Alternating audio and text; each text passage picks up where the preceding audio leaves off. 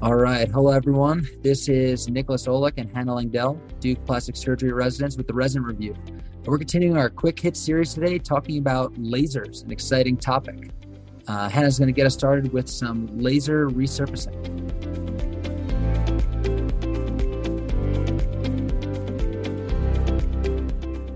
Thanks, Nick.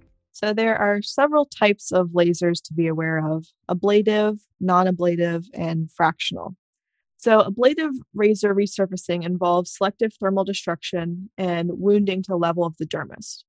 Wound healing originates from the cells in the dermis, and inflammatory cells are recruited to the site of the injury, leading to remodeling and production of firmer, smoother skin. So patients with Fitzpatrick skin types 1 to 4 are good candidates for this type of laser. This can be used to treat fine and deep rhytids, can be used to treat uncontrollable acne, acne scars, telangiectasias, as well as actinic keratoses. The fractional lasers deliver columns of spatially confined thermal injury to the skin, with surrounding unaffected follicular units aiding in skin remodeling. These are effective for the treatment of acne scarring as well as photoaging. Non-ablative lasers heat tissue but do not ablate. So the main benefit is that they minimize side effects compared to ablative lasers. Now we'll go through some of the specific lasers that we use in plastic surgery. So CO2 lasers are used for laser skin resurfacing. The wavelength is about 10,600 and the chromophore is water. That's something we're often tested on. And it's important to stop isotretinoin or Accutane for 12 to 18 months prior to CO2 lasering. Hyperpigmentation is the most common adverse effect for laser resurfacing for Fitzpatrick skin types 3 or 4. You can treat this with hydroquinone or tretinoin, and we should advise patients that this will usually resolve within a few months. The rates of hyperpigmentation are reduced by pretreatment with retinoic acid and bleaching agents. Erythema is very normal with CO2 lasers and can last from 1 to 4 months depending on the type of laser used.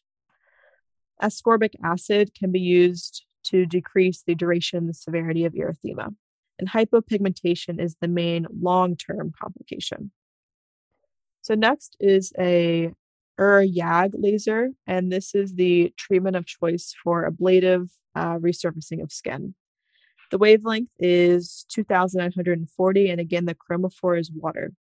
So compared to the CO2 laser, this has decreased thermal heating, involves minimal contraction of the dermis, and creates a transductive wound via a photomechanical mechanism, has less coagulative necrosis, and also is associated with decreased permanent hypopigmentation.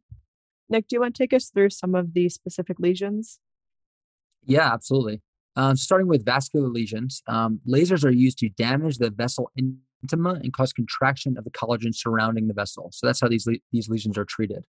For PDL laser, the wavelength is 585 and the chromophore is oxyhemoglobin. This is used for capillary lesions like port wine stains.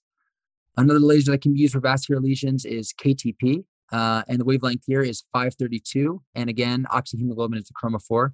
This is used for superficial vascular telangiectasias and red facial capillaries. ND-YAG is another laser that can be used in this category. This is a wavelength of 1064, and this can be used for venous and venolymphatic malformations or hemangiomas. Acne scars can be treated with infrared lasers like ED-YAG, diode, and erbium, and these are infrared lasers at wavelengths 1064 to 1540. Another area where lasers are used is tattoo removal. And this is always good question fodder. So Q-switch lasers are used, and this includes ruby, ND-YAG, and alexandrite. We're often asked what colors are removed with which lasers. So for dark ink like black and blue, you can use ND-YAG 1064.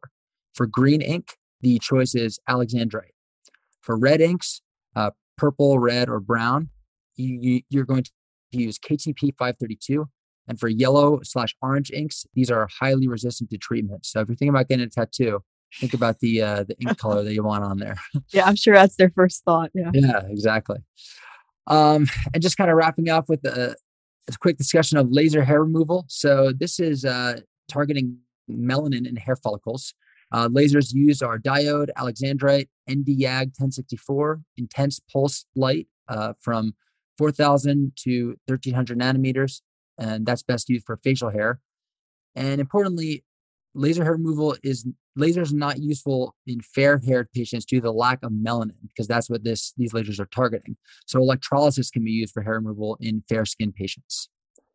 A few notes on safety. Reactivation of herpes simplex virus is the most common infectious complication after resurfacing. Antiviral prophylaxis should be used in all patients undergoing laser resurfacing. Herpes outbreak, despite oral management, if this occurs, you can treat with IV antivirals and antibiotics to prevent a superinfection. High-efficiency smoke evacuators can be placed within 1 to 2 centimeters of the smoke plume when a laser is being used, and high filtration or laser masks should be used instead of standard surgical masks. And to prevent fire for a laser, use things that have been shown to decrease risk of fire using lasers is use of conscious sedation, nerve blocks, and no use of supplemental oxygen. So that was a kind of a quick overview of lasers, an important topic that we may not see a ton, but definitely comes up on our test and definitely something you may see in practice. As a plastic surgeon with a unique vision for each patient, the more options you have at your fingertips, the better. Natrel is one of the portfolios available to you. To learn more, visit natrelsurgeon.com.